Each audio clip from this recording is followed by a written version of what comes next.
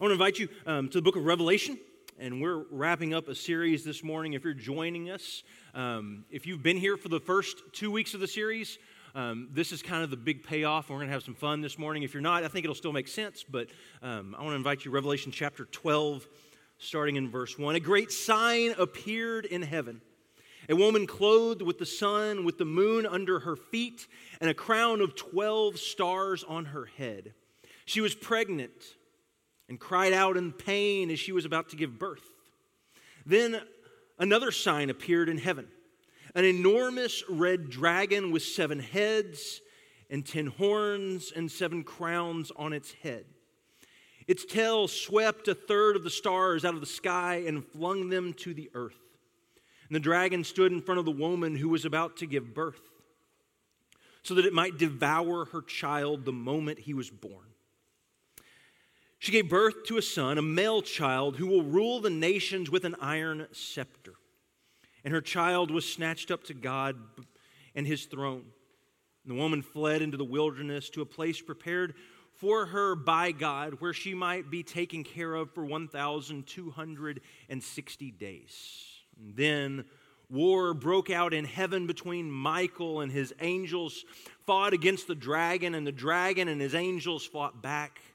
But he was not strong enough, and they lost their place in heaven. And the great dragon was hurled down, that ancient serpent called the devil, or Satan, who leads the whole world astray.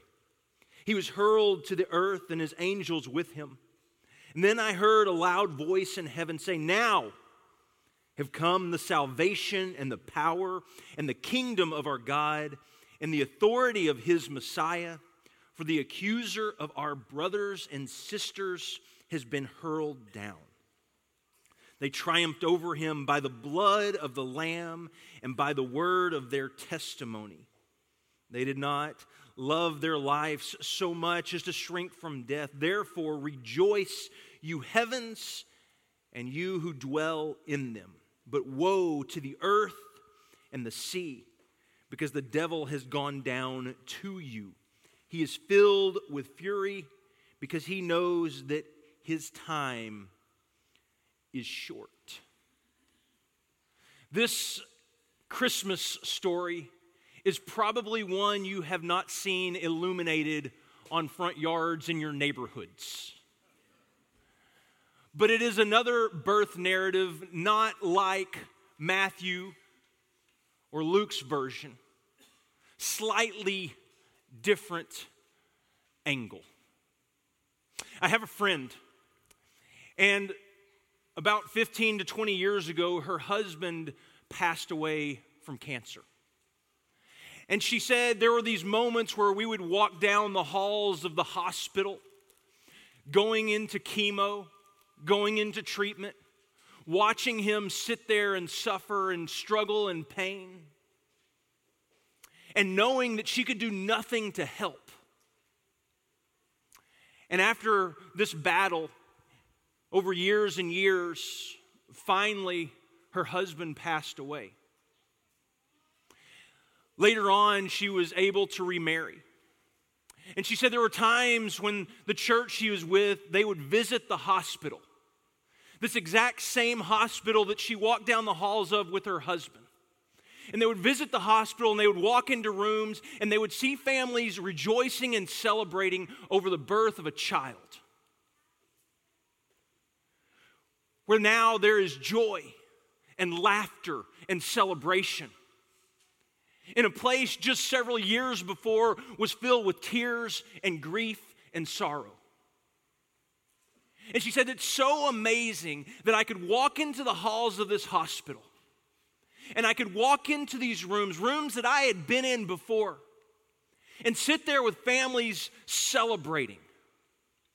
Yet the whole time, the walls and the pictures they recounted, and the memories they brought back, and the smells that would fill my nostrils were all reminders of visits and times in a hospital with my husband who was passing away. These halls that were once filled with sorrow and pain and hurt are now filled with joy and gladness. And I think each and every one of us can probably in some way or another relate to those journeys through the hospitals. Because there are moments where we are in pain and we are hurting. And there are also these moments where we're celebrating.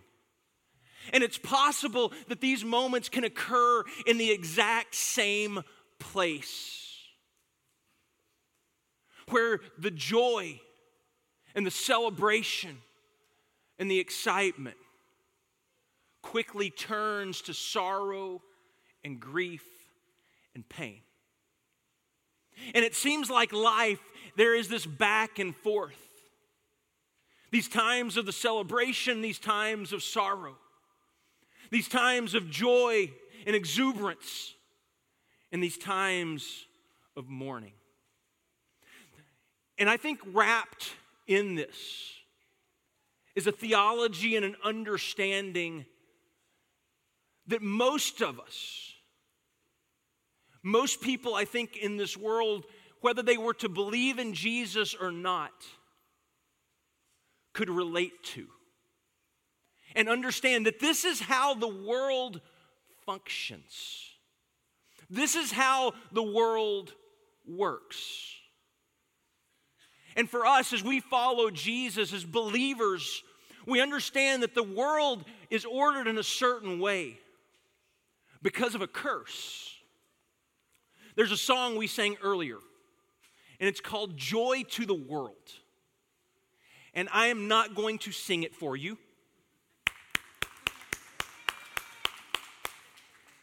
But there is a verse to it that most of you have probably never heard. It's not even, I don't think, in our actual hymnal. But I want to read you, not sing you. I have a disease. I'll tell you this real quick. I have a disease where in my head there is this tune and this melody. And it is crystal clear and beautiful. And then, for some reason, when it comes out, it tends to go in a different direction. So I'm going to read you these words. No more let sin and sorrows grow, nor thorns infest the ground. But he comes to make his blessings flow, far as the curse is found. And I think there's this question, well, how far is the curse found? How far reaching is the curse? And maybe even the better question, if you aren't real sure, what is the curse that we're speaking of in the first place? The Bible begins with this story in Genesis of man and woman created by God in this garden. And there is this shalom, this peace, this presence of God where man and woman are at home and they're right with God and things are as they are supposed to be. It is a world without pain and sickness and sorrow and death. And then a voice shows up in this paradise. A voice who simply asks a question. Did God really say? Did God really say that you are not supposed to eat from this fruit? And then, out of the question comes an accusation. Well, God didn't really mean that. In fact, God's holding out on you, and God does not want you to be like him. The serpent makes an accusation. And man and woman are left with this choice. Whether they're going to listen to the voice of God or whether they're going to listen to the voice of accusation against God. And they choose to do their own thing. And then they pick up the voice of accusation themselves. Because after God confronts them, what's the very first thing that the woman says, or the man says? It was this woman who you put here with me. She gave me something to eat. And then the woman, turning again, says, no, it was the serpent. And the voice of accusation from the serpent becomes the voice of man and woman in the garden. And they start to make accusations against one another. And so out of this comes a curse. In Genesis 3, verse 14, cursed are you above all livestock and all wild animals. You will crawl on your belly and you will eat dust all the days of your life. And I will put enmity between you and the woman, between your offspring and hers. He will crush your head, and you will strike his heel. And then to the woman, he says, I will make your pains in childbearing very severe. With painful labor, you will give birth to children. Your desire will be for your husband, and he will rule over you. And then to the man, to Adam, he says, cursed is the ground because of you. Through painful toil, you will eat from it all of the days of your life. It will produce thorns and thistles for you, and you will eat the plants of the field. And by the sweat of your brow, you will eat food until you return to the ground, since from it you were taken. For dust you are, and to dust you will return. One of the direct repercussions of sin was pain. And this pain would enter the world. And I think it's safe to say we see the effects of it every single day. You see the effects of it as you walk halls of hospitals and you sit with people who are grieving and hurting. You see it as you turn on the news and you hear stories of fighting and wars. You see effects of it as little children struggle with diseases, who are taken too quickly from this earth, it seems.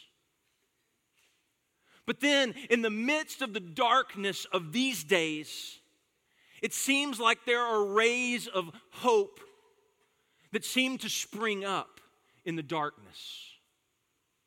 And in the midst of the pain and the suffering, there are moments of hope and gladness and joy. And on the other side of Eden, there's this new world, a new order of things. The world as it should be has been reordered in the image of the Satan. And his name simply means the accuser. And accusation now becomes the way the world works. And in the midst of the accusation, there is this fighting, this warring that continues to go on between man.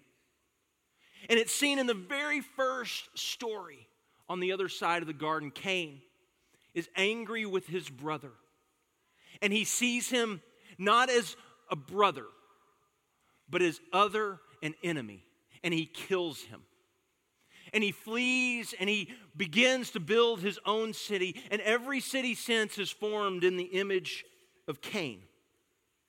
But then something miraculous happens, and it's a story that we gloss over time and time again, because between Cain and Abel and the story of Noah are some chapters in there that we kind of forget, but it talks about these generations of people that grow up.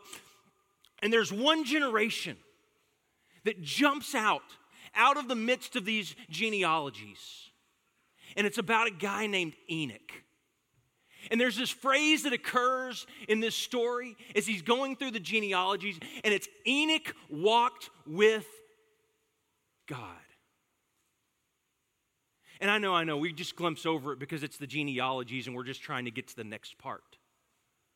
But the phrase is so significant.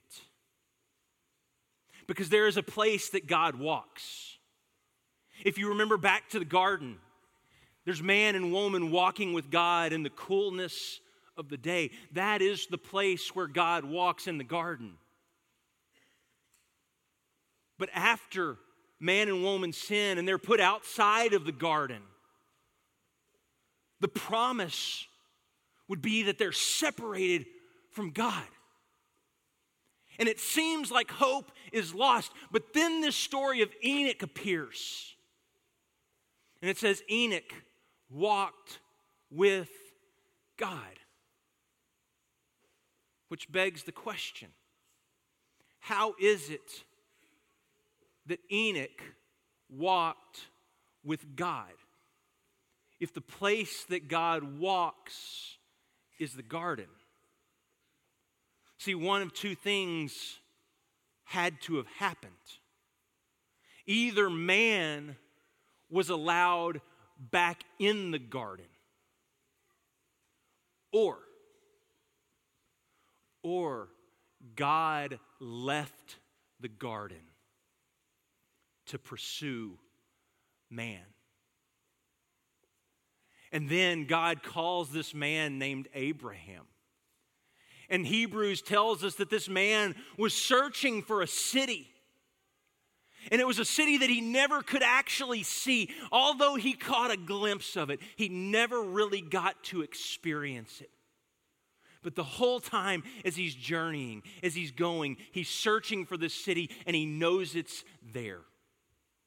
And in the midst of the curse, in the midst of the brokenness, in the midst of the world of pain and sorrow and hurt, there is hope that there is something better. And in the midst of this world, we see the world created, recreated in the image of the dragon. The dragon who lied in wait, wanting to devour the child the moment the child was born. And understand, this woman giving birth in Revelation is not mother of Jesus, Mary, woman. This is representative mother of all creation, who is continually birthing out children who this Satan, this dragon, is seeking to devour. And time again, this Satan devouring these children. And now comes this one child. This one child who's different from every other child. This child will rule the nations with an iron scepter. This child will sit on the throne of his father David. This child will be different from all those that the dragon has devoured. This child will conquer the beast. This child will bring a renewed hope to humanity. In the midst of this world where the voice of the accuser seems to have the last word, where the voice of accusation seems to win the day, where the voice of blame is the prominent voice, where fingers are pointed and blame is cast.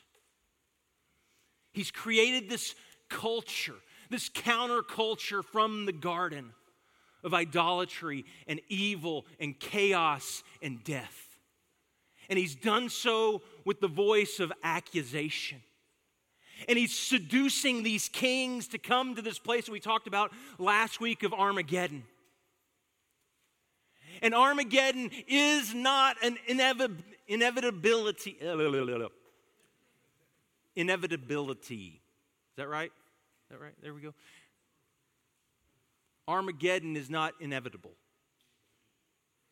There is another way. Follow the beast and you arrive at Armageddon.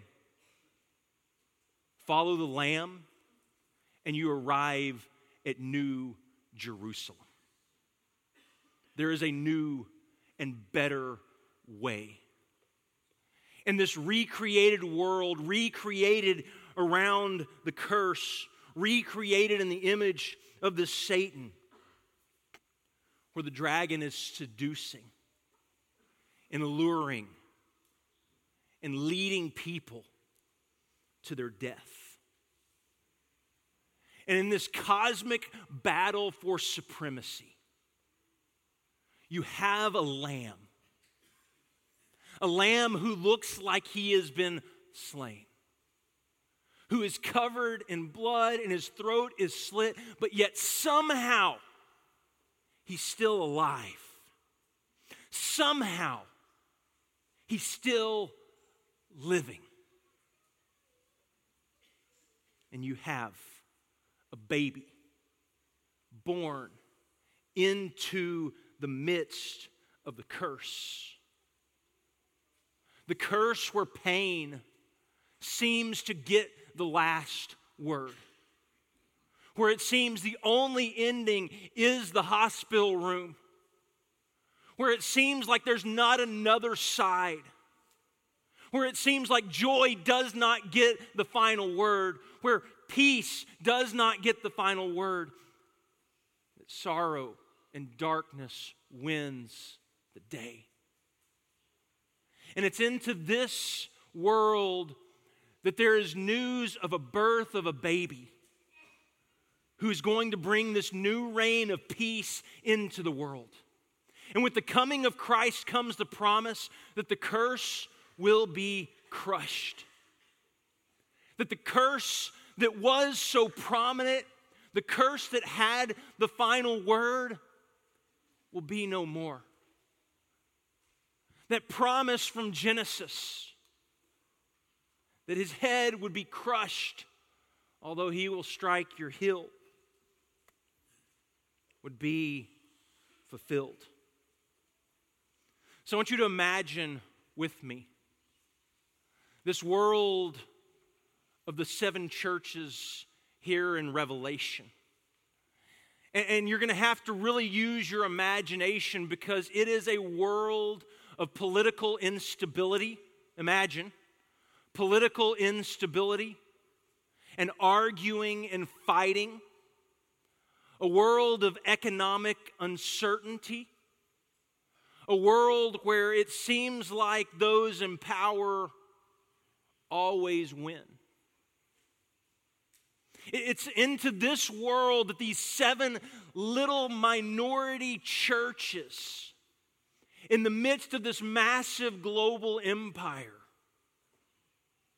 are given these words of encouragement, these words of rebuke, these words encouraging them to remain the faithful witnesses of the Lamb who was slain.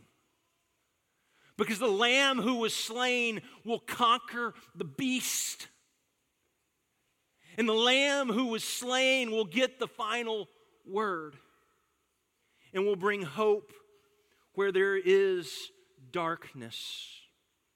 Because it will seem, when the dragon is roaming the earth, it will seem like darkness always wins. Like darkness gets the final word. Like the dragon is the person in power. And it's into this that we learn one of the most powerful truths of this story. That darkness is not the place where grace goes to die. But darkness is the place where grace comes alive. See, it's into the darkness of this small little town of Bethlehem that a child is born, a promised Messiah who would bring peace and healing to this world that was broken. Grace comes alive. You look at the promise to Zechariah, to John, his son. He says, "And you, my child, will be called the prophet of the Most High. For you will go on before the Lord to prepare the way for him, to give his people the knowledge of salvation through the forgiveness of their sins because of the tender mercy of God, by which the rising sun will come to us from heaven, to shine on those living in darkness, in the shadow of death, and to guide our feet into the path of peace. See, I think it's in the darkness of night that we catch the most glorious glimpses of grace. It's in those difficult times in hospital rooms, in hospice care, those difficult nights where we're wondering how we're going to make ends meet, those times of uncertainty when our marriage seems like it's on the rocks, those times when we're stressing out over our children or our job. It seems like in those moments of darkness, we see these beautiful rays of grace that seem to grace our path, that seem to light the way. See, here's my guess. At some point this year, you have been through a time of uncertainty and pain and loss and difficulty. And in those moments, it seems really difficult to see that there could be the possibility of something better. That there could be the possibility of a new world right here in the midst of this one that's passing away. Those moments like Lucy last week walking through the wardrobe and stepping out into this snow and this eternal winter that can't seem to go away, this world that was right there the whole time and had no idea.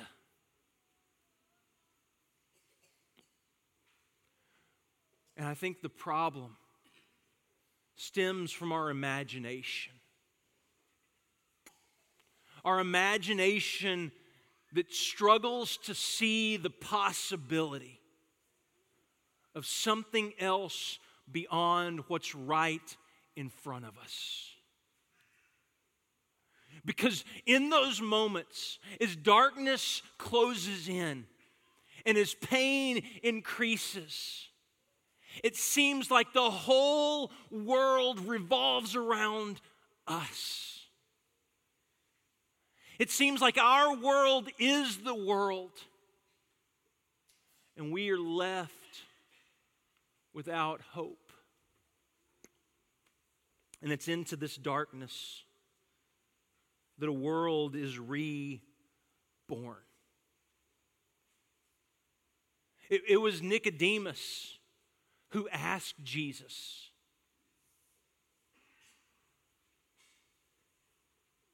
he asked Jesus, how do we get to the Father?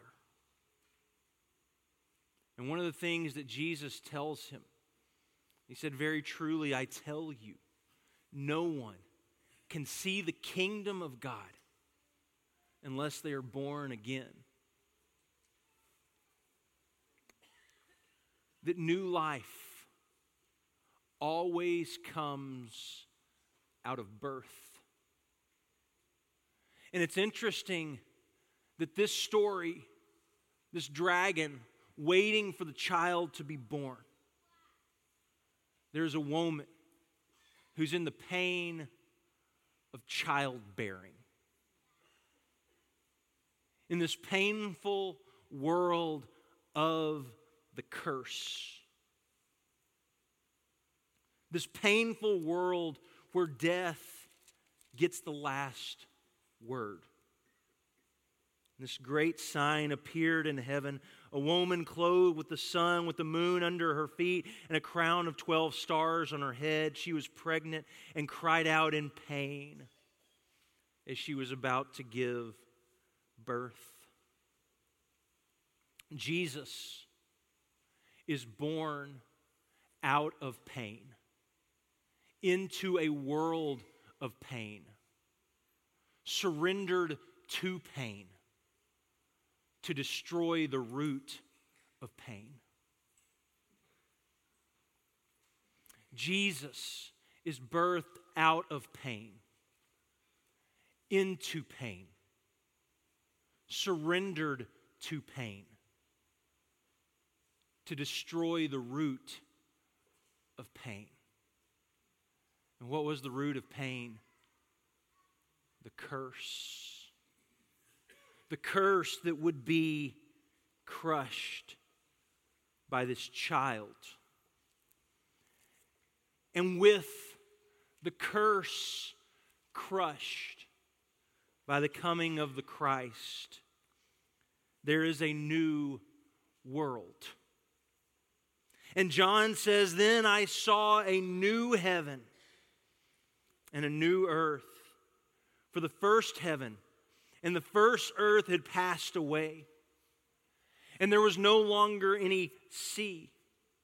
I saw the holy city, a new Jerusalem, coming down from heaven from God, prepared as a bride, beautifully dressed for her husband. And then I heard a loud voice from the throne saying, 'Look, God's dwelling place is now among the people, and He will dwell with them. They will be His people, and God Himself will be with them and be their God.' Listen, He will wipe every tear from their eyes. There will be no more death or mourning or crying or pain. Because the old order of things, the way the world was recreated in the image of the Satan, the way the world was reordered around this curse, it will be no more. And He who was seated on the throne said, 'I am making everything new.' And then He said, 'Write this down, for these words are faithful and true.'" And you have to remember that this revelation is a drama. It is written as Greco-Roman theater, and it is this play that is being performed. It's meant to be read out loud. And it comes to this climax as the dragon has been hurled into the fiery lake, and you've been given the choice.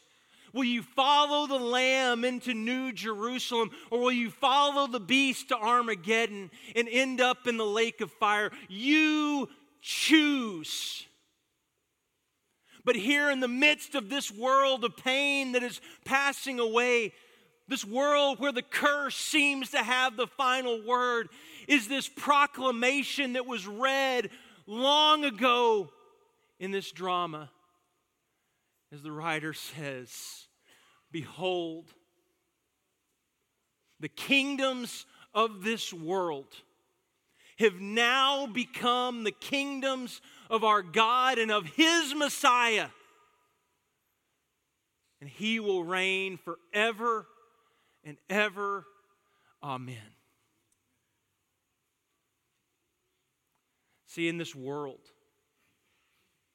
of revelation, it seems like Pharaoh gets the last word. It seems like Artaxerxes and King Darius get the final say. It seems like Augustus and Nero and Caligula and Stalin and Hitler, they get the final word. But let me tell you the good news. In the end, Pharaoh dies. And in the end, Artaxerxes dies. And Darius dies. And Caesar dies. And Nero and Augustus and Caligula, they die. And Stalin and Hitler, they die. And Jesus lives.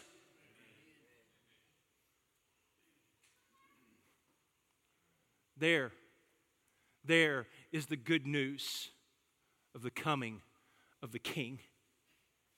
That into the darkness of night, a baby is born. And this baby is the hope of the world. This baby is going to come and bring a reign of peace. And you are given the choice. You're given the invitation. Who will you follow? Will you follow the beast and wind up in Armageddon, the lake of fire? Or will you follow the Lamb and find yourself in New Jerusalem, this bejeweled city where the Lamb who was slain reigns on the throne? And the proclamation is proclaimed throughout this new world that the kingdoms of our God have become the kingdoms of our God and of His Messiah. And He will reign forever and ever and ever. Amen. Father, today we surrender our lives to the Lamb. We surrender our lives and we follow you into New Jerusalem, knowing that the curse is crushed under your feet. And Father, that you sit enthroned, the King of Kings, the Lord of Lords, and creation waits in expectation, longing for the day when everything is made new. Father, as followers of the Lamb, we have surrendered our life to you. We have given you everything that we have. Father, help us to resist the voice of accusation and blame. That is the voice of Satan. And Father, surrender to the Spirit of the Advocate, the Holy Spirit, who is a voice of peace. May we follow the Lamb into New Jerusalem. And may the hope of this child, birthed into the brokenness, bring hope and healing. In Jesus' name, amen.